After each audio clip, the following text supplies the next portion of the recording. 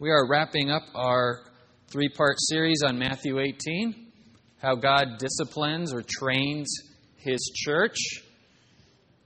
And if you know anything about child training or even your own personal training, nothing gets accomplished until pride gets out of the way. You can't teach anyone without a teachable heart.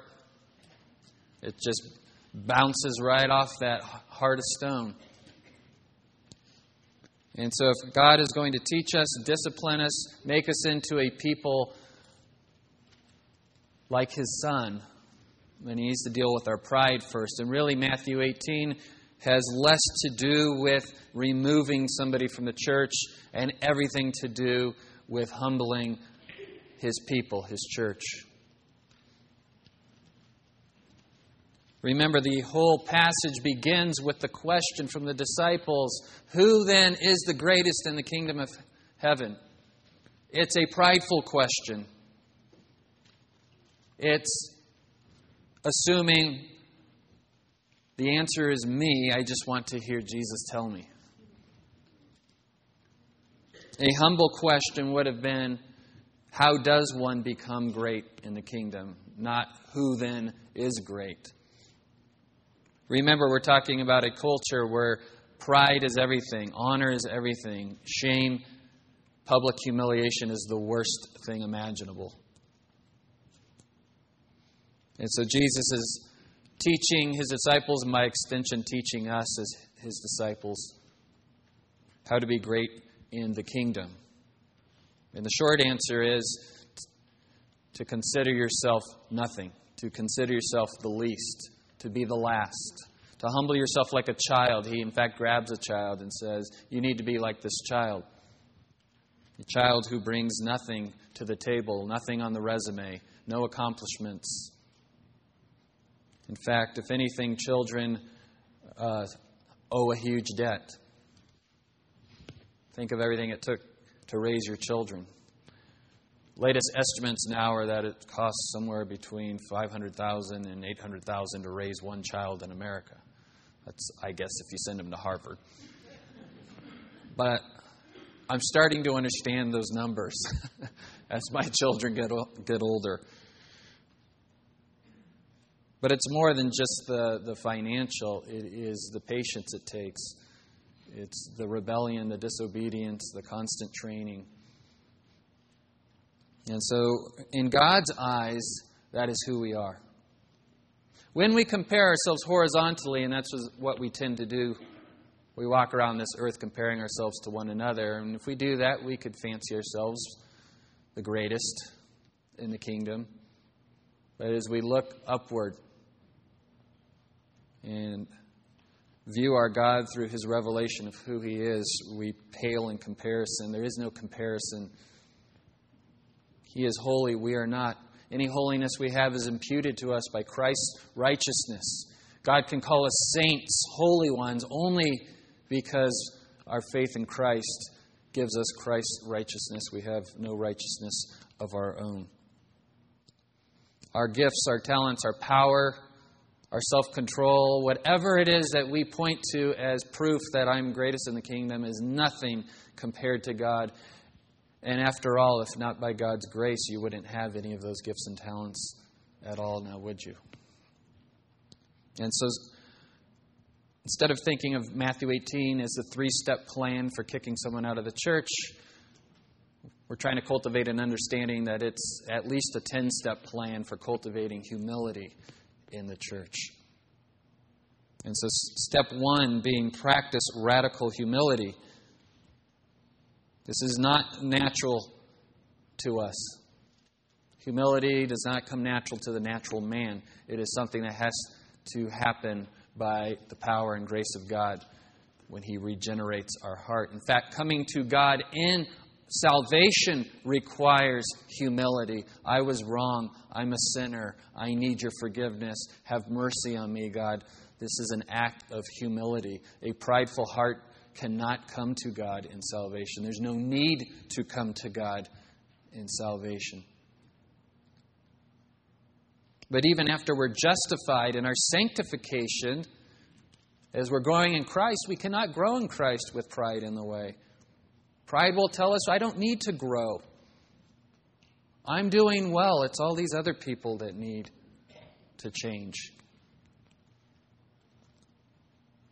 Certainly when we have to go to someone to talk to them about their sin, if pride is in the way, we can't talk to them rightly.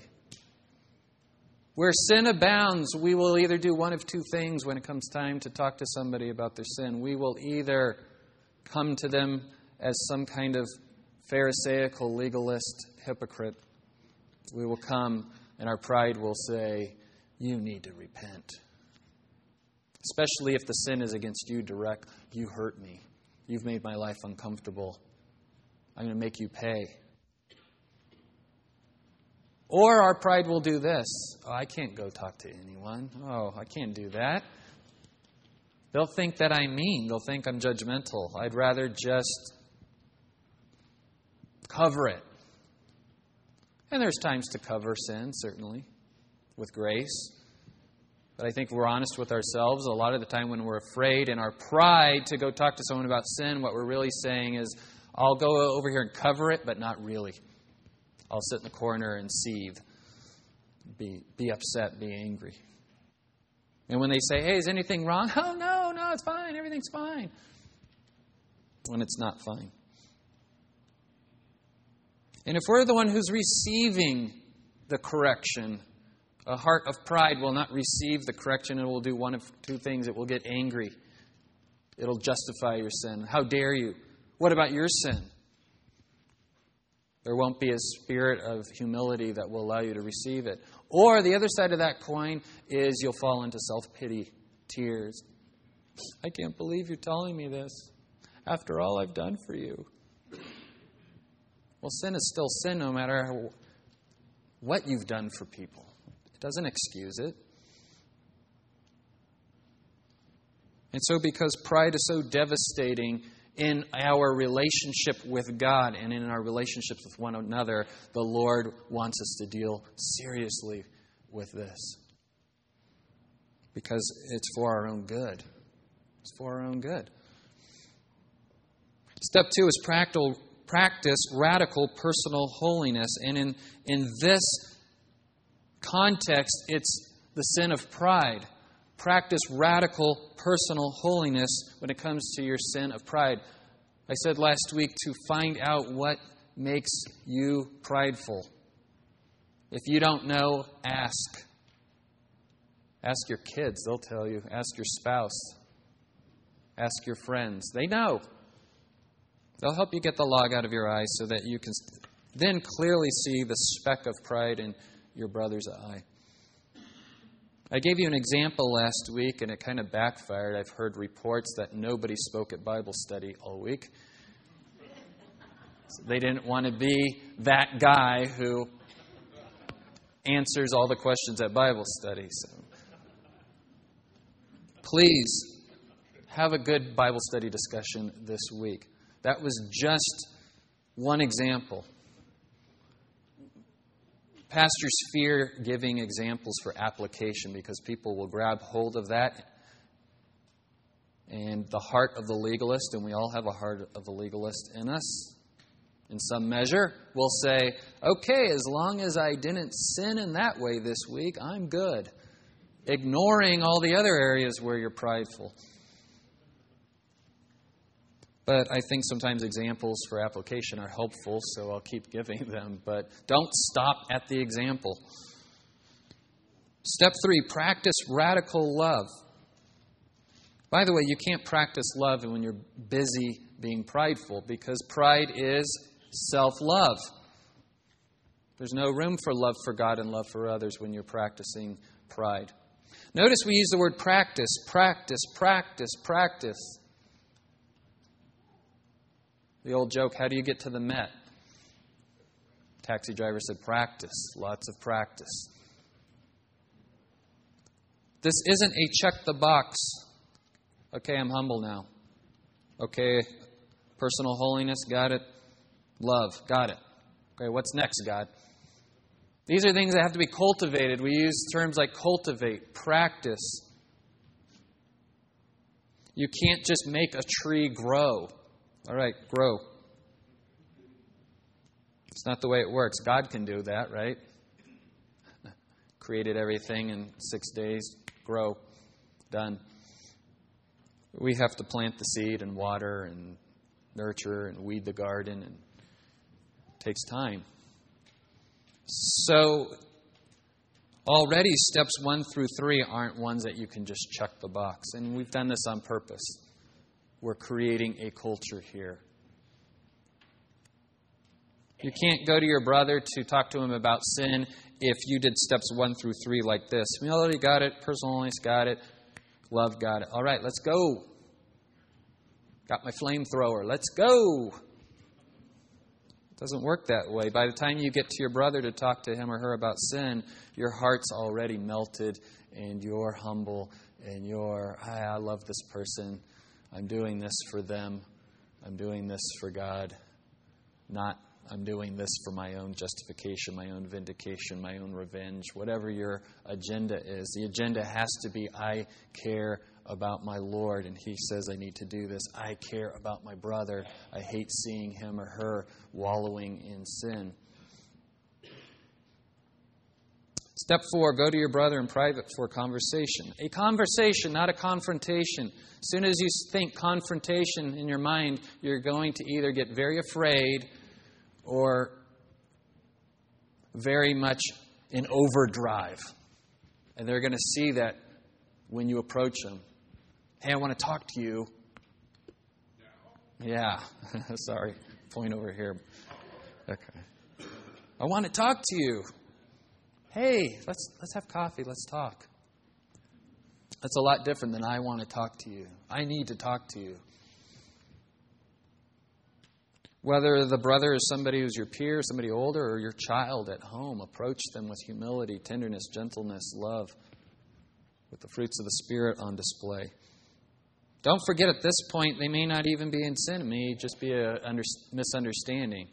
How terrible would that be to accuse someone of sin and find out it was just a misunderstanding? If it turns out it's a misunderstanding, you're done. You're done. You don't have to go on to the next step.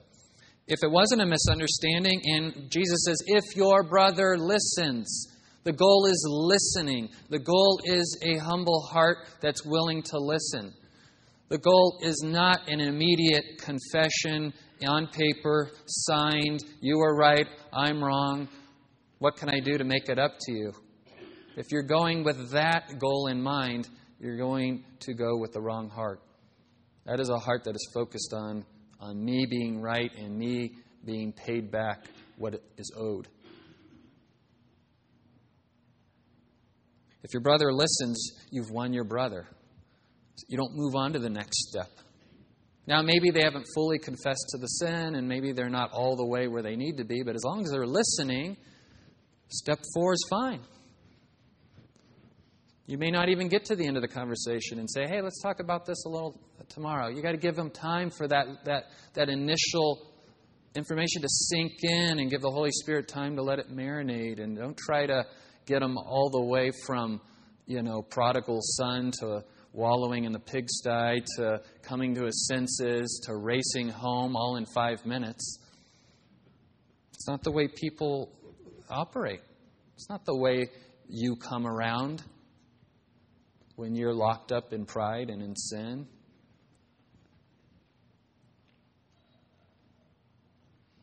If your brother doesn't listen, you may need to bring 1 or 2 others, as it may be arbitrators or facilitators.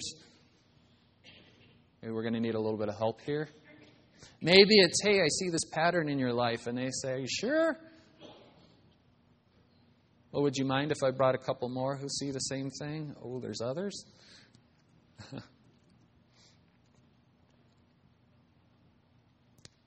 If he still won't listen, still isn't listening, what causes a heart to not listen? Go ahead, say it. What causes a heart to not listen? Pride. It's all about pride. Jesus is trying to root out pride. Once they listen, the pride's getting dislodged. Good. That was the whole goal. This is how to dislodge pride in the heart. Not eradicate it. Dislodge it. Start replacing it with humility. If the brother still won't listen, you might have to take it to the whole church. You go to the elders. They bring in the brother or sister. Hey, this is really serious. You've really hardened your heart. You won't listen to your brother. You haven't listened to 2 or 3. We love you so much, we can't let you continue to harden your heart this way. It's going to be a very uncomfortable life if the whole church finds this out.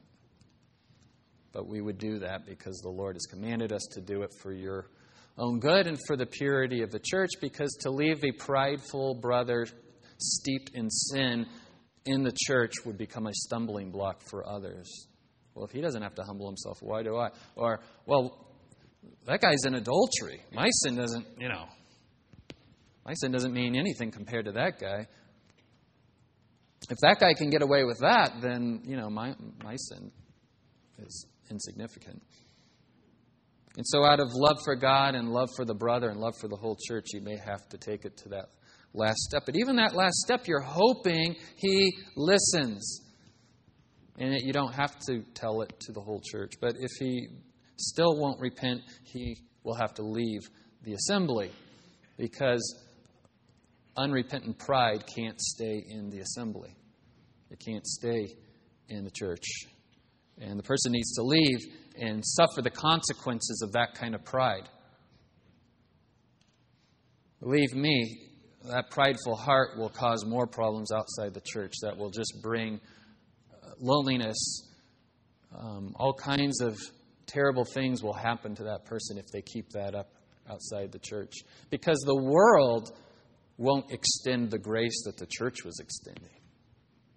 He thought life was hard inside the church. Wait till he gets outside of it and the world sees that kind of pride. And so you're hoping the whole time and praying and pursuing that they would repent and start to listen. You say, well, that seems a little harsh, but here we have, it's the Lord's command to do this. In 1 Corinthians 5, Paul's writing to the church at Corinth, and there was a man who was in sin. He was committing adultery with his father's wife. Must have been a mother, a stepmother. If it was his biological mother, ew, right? Even worse. But Paul would have said with his mother. So he says with his father's wife. So we're assuming that means it's a stepmother. And Paul says you need to remove such one from the church. That's assuming, it sounds like they went through all the other steps and the guy wouldn't listen, but they weren't willing to remove him from the church. And Paul says, look, I might not be there physically, but I'm there in spirit. He says in verse 3, for I on my part, though absent in body, but present in spirit, have already judged him who has so committed this, as though I were present, in the name of our Lord Jesus, when you are assembled, and with you in spirit, with the power of our Lord Jesus, I have decided to deliver such a one to Satan for the destruction of his flesh, so that his spirit may be saved in the day of the Lord Jesus. What does he mean, deliver one to Satan? Satan is in charge of the world system. Remove him from the church, which right now is a safe haven from the world's system. Remove him from that safe haven, put him out into the world, and let him feel the full weight of his sin and reap the consequences of what his pride has been sowing. So that his flesh will be destroyed. Where is pride? Pride is in the flesh, in the unredeemed part of the heart. Unrepentant pride needs to be crushed. Now, if he repents, no matter how hideous the crime, no matter how heinous the sin, no matter how much hurt this person has caused, if they repent and they're sorrowful and they're teachable, Paul says you need to let him back in. 2 Corinthians 2:6. Sufficient for such a one is this punishment which was inflicted by the majority, the church, the majority. So that, on the contrary, you should rather forgive and comfort him. Otherwise, such a one might be overwhelmed by excessive sorrow. well, let's just leave him out there for a little while because he really tore this place up. He really hurt us. I know he's repentant, but let's just let him dangle out there for a little. No. Paul says, bring him back in. Wherefore I urge you to reaffirm your love for him. When the sinner humbles his heart or her heart and seeks forgiveness and repents from the sinful behavior, and that might need to be made public. It was a public, tell it to the church. It might have to be I need to tell the church I'm sorry. I take ownership for what I did. This works for the church, but if you think of your own life, your own family, your own household as a miniature church, your own marriage maybe is a little personal church of two. In our personal relationships, we tend not to want to actually forgive those who've hurt us. We feel like it'd be letting them off the hook. They need to pay a little. They ask to be forgiven. You say, well, I forgive you, but I'll let you know when I fully forgive you, is really the unspoken. And you leave that person with this horrible weight of their guilt and shame, and they don't know what to do with it. They've asked forgiveness.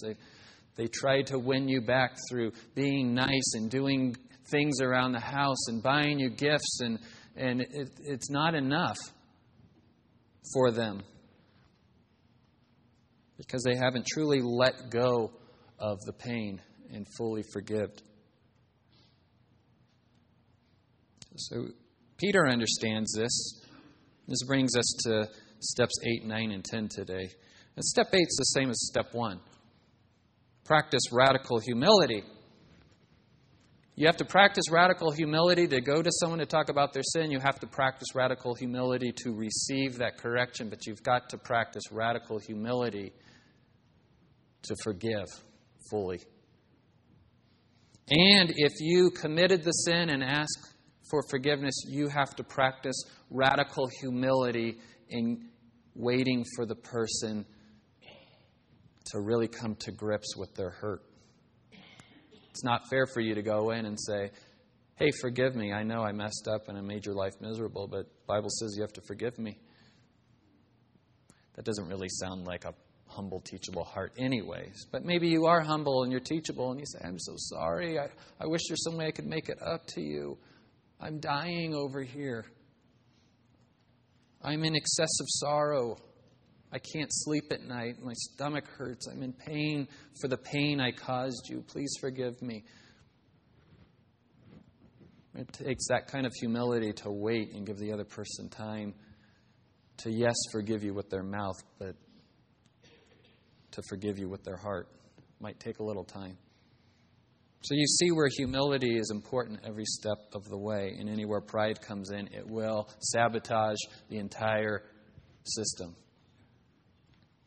So Peter comes to Jesus, Matthew 18:21. We pick up the story here. Then Peter came and said to him, Lord, how often shall my brother sin against me and I forgive him? Up to 7 times? Now on the surface, this looks like a very generous, humble heart. Boy, if somebody sinned against me 7 times in a row and kept coming back for forgiveness, that's pretty humble. You know, right? Because we have the saying, fool me once, shame on you. Fool me twice, shame on me. Fool me 7 times. Sin against me 7 times. Commentators agree that what was going on in this context was that the rabbis have taught that the 3 times would be enough. There's a verse in Amos where God says, I've forgiven Israel 3 times for a certain sin. And so they say, well, if God will forgive 3 times, then that's as many as we should forgive. I mean, who are we to exceed the amount of times that God would forgive? But come on. This is why you need a biblical theology of the whole Bible. Really, God will only forgive the same sin 3 times? If that's the case, I'm in trouble. How about you?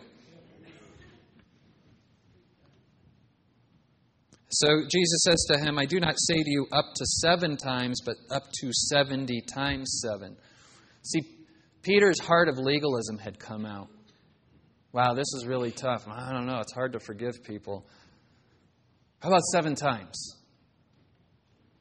Then I'm done. If I can check the box 7 times, then I'm free now to not have to forgive people. I'm free to not have to humble myself. I'm free to not have to love.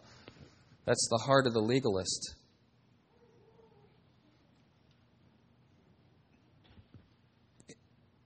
A heart that isn't being legalistic would say, teach me how to forgive, Lord. How do I cultivate a heart that is willing to forgive? I read this story recently I wanted to share with you from John Piper. You know John Piper. Familiar with Piper. We love his teaching and his preaching. Loves to use his hands.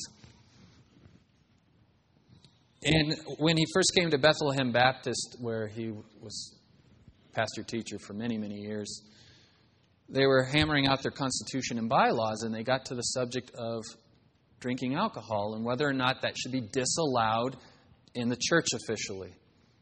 They said, what do you think, Pastor? And he said, well, I don't partake of alcohol for 5 reasons.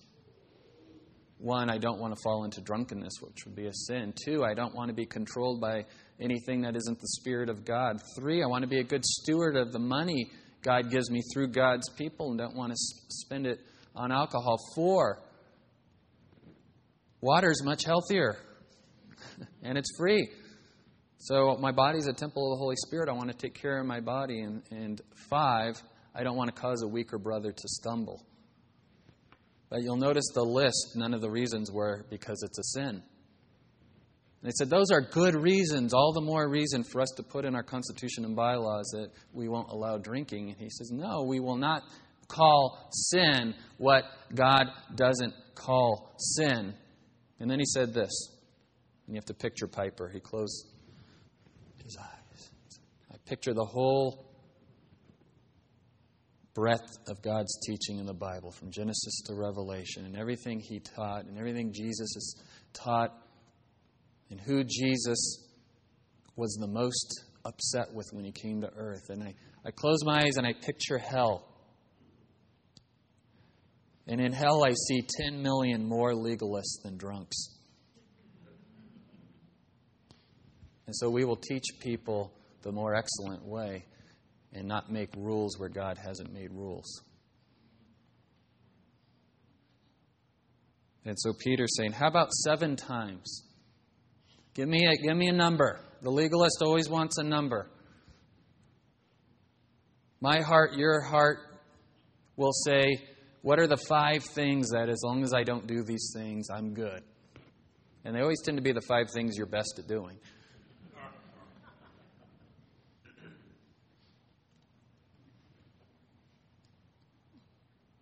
If your heart has any pride in it that says, I want a reason to not have to forgive somebody who's humbled themselves, and something's wrong. So we can't make a rule about this. So Jesus says, 7 times 70? Really coming up with a number that just says, you need a heart that's ready to forgive. And then he tells this story, which answers the unspoken question, why do I need to have a heart that's ready to forgive?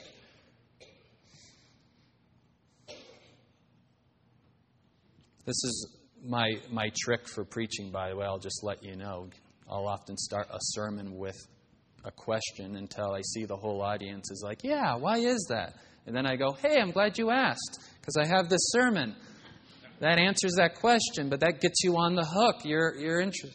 Well, why do I have to forgive someone that much? Oh, I'm glad you asked, Peter. Let me tell you a little story.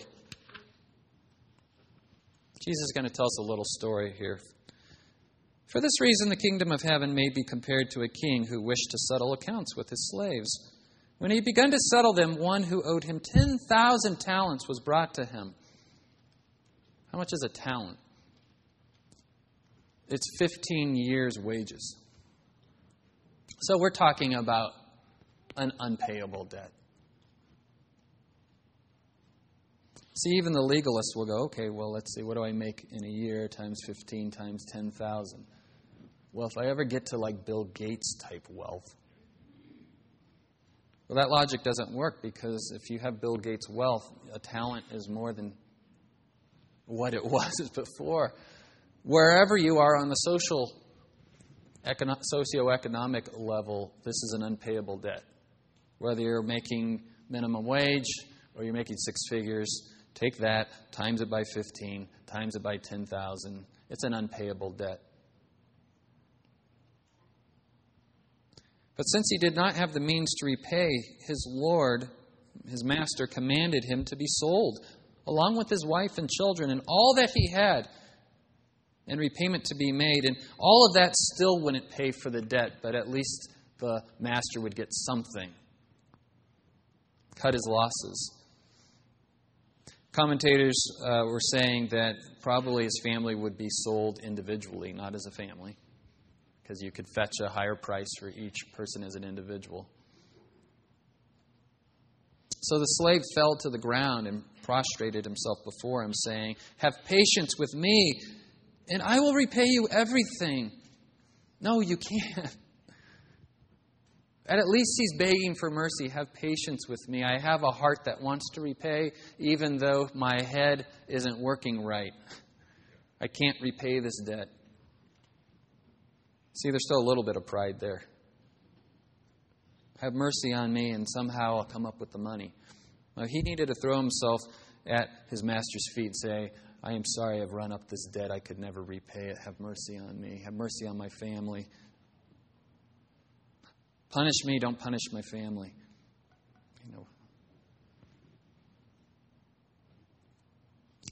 Let's talk about this unpayable debt, because this is kind of the key to humility. I know we all understand that Jesus, we say it, right? He paid for our sins on the cross, and it was a debt we could never pay ourselves. And then we move on. And our brother sins against us, and we treat them like they just stole $1 billion from us. So we don't really understand this unpayable debt. People who lived a very, very heinous life before conversion, some people say, well, they have a better understanding of this unpayable debt.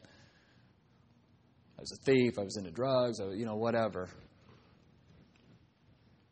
But then that would mean that the person who didn't live that life didn't really have an unpayable debt. That, the sweet little girl who went to Sunday school her whole life and accepted Christ when she was 3, does she owe an unpayable debt too? And part of us goes, well, yeah, I know the right answer is yes. But part of you goes, well, that doesn't quite seem right. Because then we start doing that, well, at least I'm not Hitler, right? And because what we're doing is we're comparing ourselves horizontally instead of comparing ourselves vertically. The reason we have an unpayable debt is because any sin against an infinitely holy God is infinitely heinous to Him. And we don't understand perfection. We don't understand that kind of holiness. All I know is places in the Bible where somebody got just a glimpse of God's holiness, they were undone.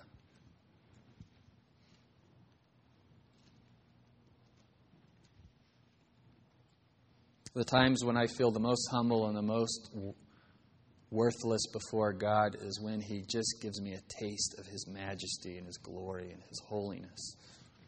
When I see the beauty of Christ, I feel ugly. When I'm not looking at Christ, I think I look pretty good. But there's another reason why our sin is an unpayable debt. That's certainly the number one theological reason. But there's another reason here. And God has helped us to understand our relationship with Him through our own human relationships. That is to say, be careful that you don't take your human relationships and project them onto God. But knowing that God is a personal being, and we're made in His image as persons, and that personal beings are meant to relate to one another in relationship. God tells us He's a king, and we're His subjects. And we don't have kings in this country yet. But if anyone lived under a monarchy, they'd realize that there's kings and there's good kings and bad kings. We have a great king, a perfect king, a good king, a benevolent king, a king who takes care of us and gives us everything we need, protects us. The king put man and woman in a garden in a perfect kingdom, perfect relationship, everything they could possibly want. But the most important thing was a relationship with God. And he only asked one thing in return. The don't eat from the tree of the knowledge of good and evil was really this requirement. All I ask is that you love me.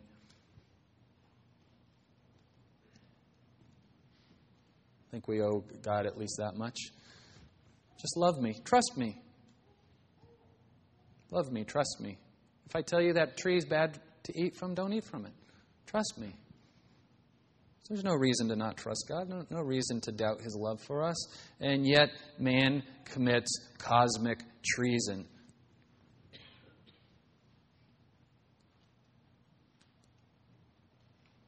And then God moves from this relationship to a more intimate one, and He says, I'm your Father. I'm your Father, you're my child. Brought you into this world, take care of you, love you, nurture you. Took care of you when you couldn't take care of yourself. I impart wisdom to you. I discipline you gently. I show you kindness, generosity. Remember the first time one of your kids said, I hate you? I try not to remember, but they said it out of uncontrolled rage. Yeah, they don't mean it. But it hurt, right? But then your children get older, and maybe some of you have a child who you're estranged from. I can't imagine the pain. I know a little bit of the pain because I get estranged from my children in small ways, but we always manage to patch it back up. We've got a good relationship. But that estranged child, remember the story of the prodigal. This great benevolent father, rich, sons, when I die, I'm giving everything to you. I love you guys. And the younger son says, Dad, I want my inheritance now. Well, you can't have it till I die. Well, I wish you were dead. Didn't say it, but by saying, I want my inheritance now, in essence, he's saying, Dad, I wish you were dead. I'd be happier. Money would make me happier than a relationship with you. Oh, that's got to hurt. Right? And it hurts from an honor-shame perspective. That hurts enough. But the hurt that goes deeper is the rejection. The rejection. And so God says, I'm your heavenly Father, and you've rejected me. And if that's not enough, God takes it to the next level of intimacy, and He says, I'm the groom, and you're my bride. And I've pledged my love to you, and you gave your love to another. Any of you who've suffered through an adultery, the pain's unspeakable. And yet God says this is exactly the way He feels about us when we betray Him. Right? In the book of Hosea. Tells the prophet, I want you to marry this adulterous woman, and she's going to cheat on you and cheat on you and cheat on you, and I want you to remain faithful to her and love her so that Israel will know that's how I feel. Can I say that about God? That's how I feel? God has feelings? He's a personal being. Certainly His emotions and feelings are a little different than ours, but they have to be similar enough for us to be able to relate to Him. No, God doesn't get all, that's it. You are going to pay. I will get even. But remember, Paul says in Romans that God started bringing Gentiles into the church for the purpose of bringing Israel to jealousy in a godly, righteous way. And so part of the reason, too, that there's this unpayable debt is that when you sin against someone, and they forgive you, there's a forgiveness that happens from the mouth, but then there's a forgiveness that happens from the heart. And no matter what you do, you cannot pay back somebody to get rid of that hurt in their heart. That is something they have to choose to do. That's why you owe someone an unpayable debt when you sin against them. You sin against your spouse, and then you say, I'm so sorry, what can I do to make it up to you? I'll buy you roses, buy you flowers, buy you... You can't buy that pain away from them. It's something they have to choose to do. In a sense, when we sin against anyone, it's an unpayable debt. You steal money from someone. Sometimes my kids sneak sweets. They can pay it back. They can give me the money for the cookies they stole. But the pain of, he stole from me. I have to choose to pay that debt myself. Right? I have to pay that. I have to take care of that debt myself. I have to say, I cancel my pain that you caused me. So if we understand that on a human level, you, sinful human being, me, sinful human being, if we understand the pain that our sin causes one another, how much infinitely more does a sinless, holy God feel the hurt of cosmic treason, cosmic rebellion, cosmic adultery? This is the unpayable debt. You can't connive, cajole, manipulate God into not feeling hurt. But because He's a God of love, while we were still sinners, Christ died for us. God chose to forgive when He had every right in the world to condemn and to punish. And because He's a just God, He had to punish someone. And He said, I'll take the punishment on myself if you will just humble yourself and accept the gift. You know, a lot of people have saving faith in Christ and they're justified and they understand that. And then I talk to them in counseling and they're living this life where they're somehow trying through their good works to make God not be upset with them anymore. You can't make that happen. He's chosen already to not be upset with you anymore.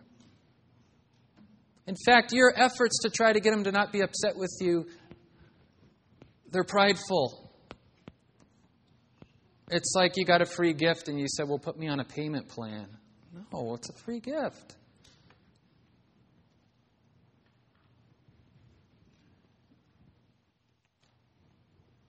The cross is the antidote to this pride. If pride's the problem, the cross is the antidote. We come to the cross and realize we owe an unpayable debt that only an infinite God could pay, and He did. God poured out all His wrath on His Son so that He could pour out all of His love on us.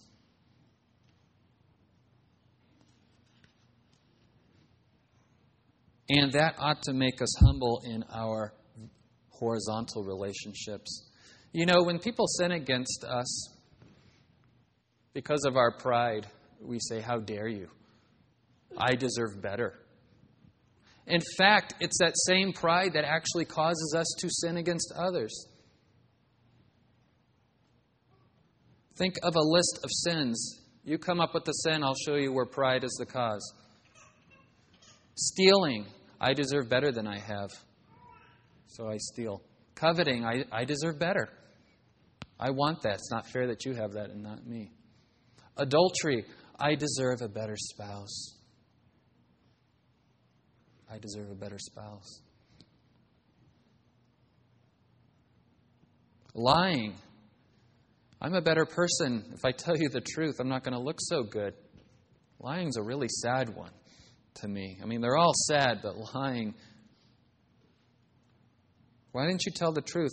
Well, I didn't want him to think poorly of me. Well, you are that guy. I know, but...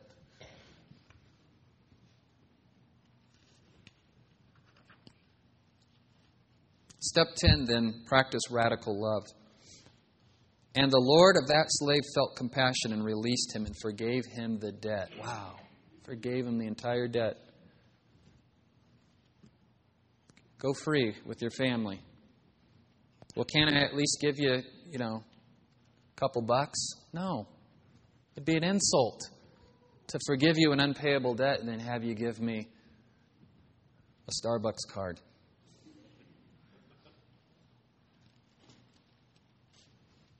I have a cousin named Kevin. He's an amazing guy. A Marine. Tough guy. Intelligent. Very intelligent. Graduated with honors from UC Berkeley. Wanted to be a career Marine, but he had a little tumor in his face that they removed, but the Marines said, we'll honorably give you a medical discharge. So, wow, now what do? I wanted to be a Marine for life. He applied to UC Berkeley's prestigious Hastings Law School and was accepted and graduated second in his class. Wanted to be a public defender and defend those who have no one to defend them. But couldn't get a job as a public defender. Finally got a job as an assistant district attorney in Stockton, my hometown. He's so cool, they let him carry his own sidearm when they'd go to drug busts. Marathon runner, like world-class marathon runner, triathlete. One night, after visiting some friends on the north end of Stockton near Lodi, was traveling back home on the back roads. Don't travel the back roads in the middle of the night. Drunk, migrant, undocumented worker crashed into his truck. His wife's legs were crushed. She's had like 12 surgeries to repair her legs. She was a marathon runner too. She's an elementary school teacher in Stockton. Baby's car seat ejected from the car, but miraculously not a hair on that baby's head was harmed. Praise God. Sawyer, he's a sophomore at University of Oregon right now. Great kid. But Kevin, entire body just mangled and traumatic brain injury. And the doctor said he's going to die. There's nothing we can do. And we prayed and prayed and prayed. And then they said, it looks like he might live, but he's going to be in a vegetative state. We prayed and prayed and prayed, and they said, you know what? We're seeing signs that his brain might function on some level, but he's never going to be a lawyer again. And he's never going to walk again. Prayed and prayed and prayed, and eventually he got his speech back, though it's very hard to understand him sometimes. Eventually, with grueling physical therapy, he could walk again. In fact, eventually he ran a marathon. It took him all day, and he slept for 3 days after. But he just has that kind of grit. But he missed out on the first 3 years of his son's life. Never really got to see his baby boy. And lives in chronic pain. He still is an assistant district attorney, but his responsibilities are greatly diminished to what he could have been doing. And instead of harboring bitterness in his heart, the first opportunity he got, he found that man who was incarcerated for what he had done, and he forgave him. Now, I don't know if the man asked for forgiveness, but forgiveness starts with you. Transactional forgiveness, even better, when somebody asks, will you forgive me? And I say, yes, I forgive you. That is the ultimate goal. But sometimes somebody won't ask for forgiveness, and you need to forgive. You need to forgive. I remember when he did that, I just didn't know how anyone could do that. Forgiveness is foreign to the natural man. Only the regenerate heart can forgive like that. The natural man wants to hang on to anger, bitterness, and demand repayment. The natural man doesn't want to ask for forgiveness. The natural man doesn't dwell on his own sins and how they affect other people. The natural man sits around all day saying, well, my life stinks and it's everybody else's fault. It's your fault. It's my spouse's fault. It's my kid's fault. It's my boss's fault.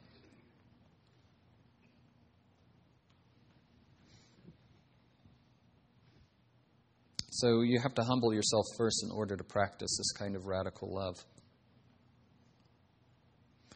You know what it looks like to others when we choose not to forgive? Well, the story goes on. That slave went out and found one of his fellow slaves who owed him 100 denarii. What's 100 denarii? A denarius would be 1 day's wages. So 100 days' wages, that's a pretty big debt, right? That sin is substantial. When people sin against us, it hurts. It certainly does. We are not downplaying at all the hurt people cause us when we sin, but remember, you cause other people hurt too because you sin. And so after being forgiven this unpayable debt from his master, he goes to a fellow slave, chokes him and says, "Pay back what you owe." And the slave fell to the ground and began to plead with him, saying, "Have patience with me and I will repay you." Same thing he said to his master. And now those words being echoed back. And instead of forgiving that debt, he's unwilling and throws him in prison until he should pay back what was owed, debtor's prison. So when his fellow slaves saw what had happened, they were deeply grieved and came and reported to their Lord all that had happened. I can tell you, the only thing uglier to me than people's sin and my own sin is unforgiveness. People choose not to forgive. Especially Christians. How can you be a Christian and not forgive? It's really what it means to be a Christian. A Christ follower. The greatest thing Christ did was forgive. You can't follow Christ and not forgive. Now, what does it look like to God when we choose not to forgive our brother? Brace yourself for this. Then summoning him, his Lord said to him, "You wicked slave, I forgave you all that debt because you pleaded with me. Should you not also have had mercy on your fellow slave in the same way that I had mercy on you?" And his Lord, moved with anger, handed him over to the torturers until he should repay all that was owed him. My heavenly Father will also do the same to you if each of you does not forgive his brother from your heart. You want to keep records of people's wrongs until they pay you back in full, then God says, "I will cut the same deal with you." It's a serious business.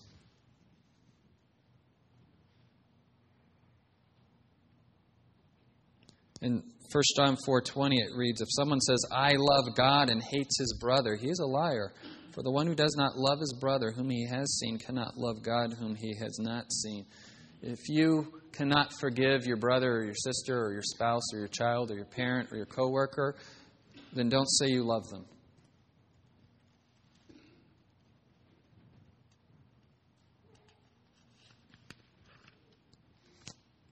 What gets in the way then of us being able to forgive? It's pride. Back to pride. The whole sermon's about pride. The whole sermon series is about pride. All of Matthew 18 is about pride. Pride is the stumbling block. Pride leads to self-love, which leaves no room for loving others. Pride taints our perception of reality and convinces us that we do not need to be forgiven. And it convinces us that everyone else is at fault and that we are owed the apology. Pride tells us that everyone else needs to change. Pride doesn't ask to be forgiven, nor does it seek to forgive others.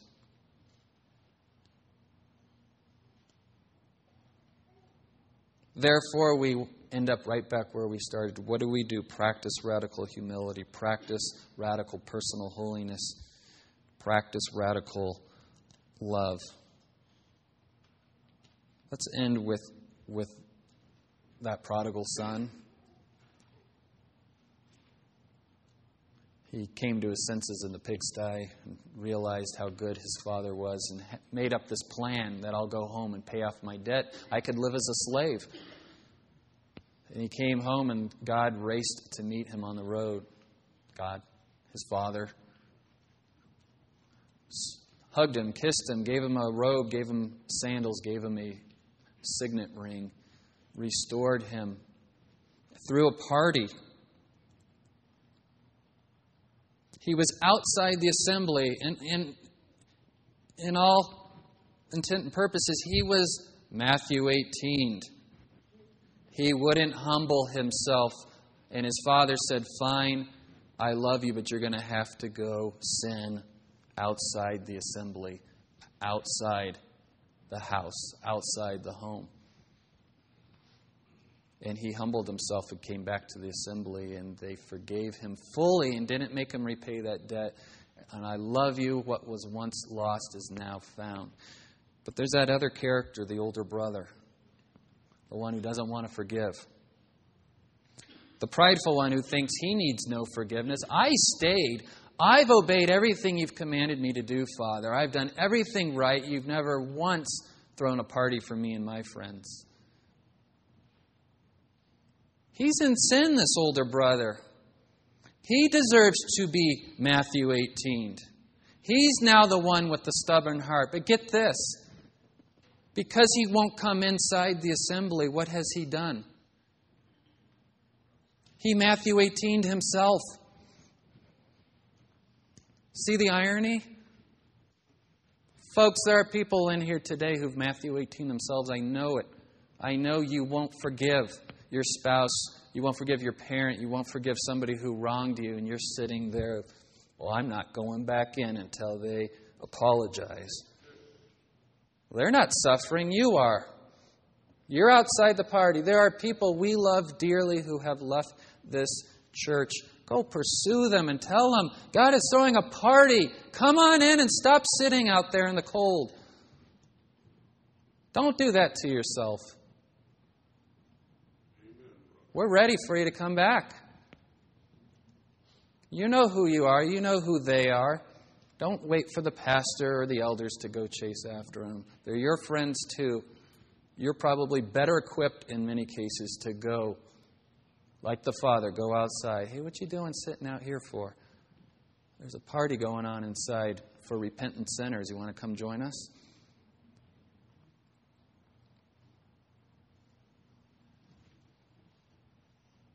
There's probably younger brothers and older brothers in the room today.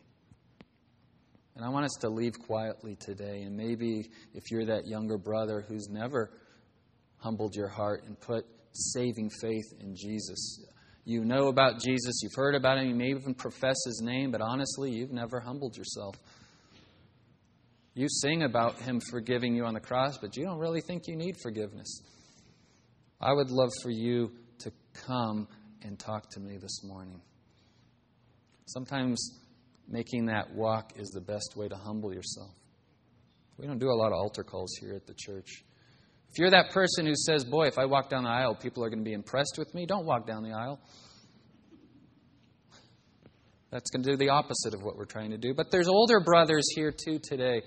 They're harboring unforgiveness towards a parent, a spouse, a child, a friend, a coworker. And you've Matthew 18 to yourself. Oh, you come here every Sunday and you're part of the assembly, but I tell you, you are outside the assembly in your heart. Would you repent of that pride and come forward and say, I'm ready to come back to the party? And we won't know why you're coming forward. You just come on down and I'll talk to you and pray with you.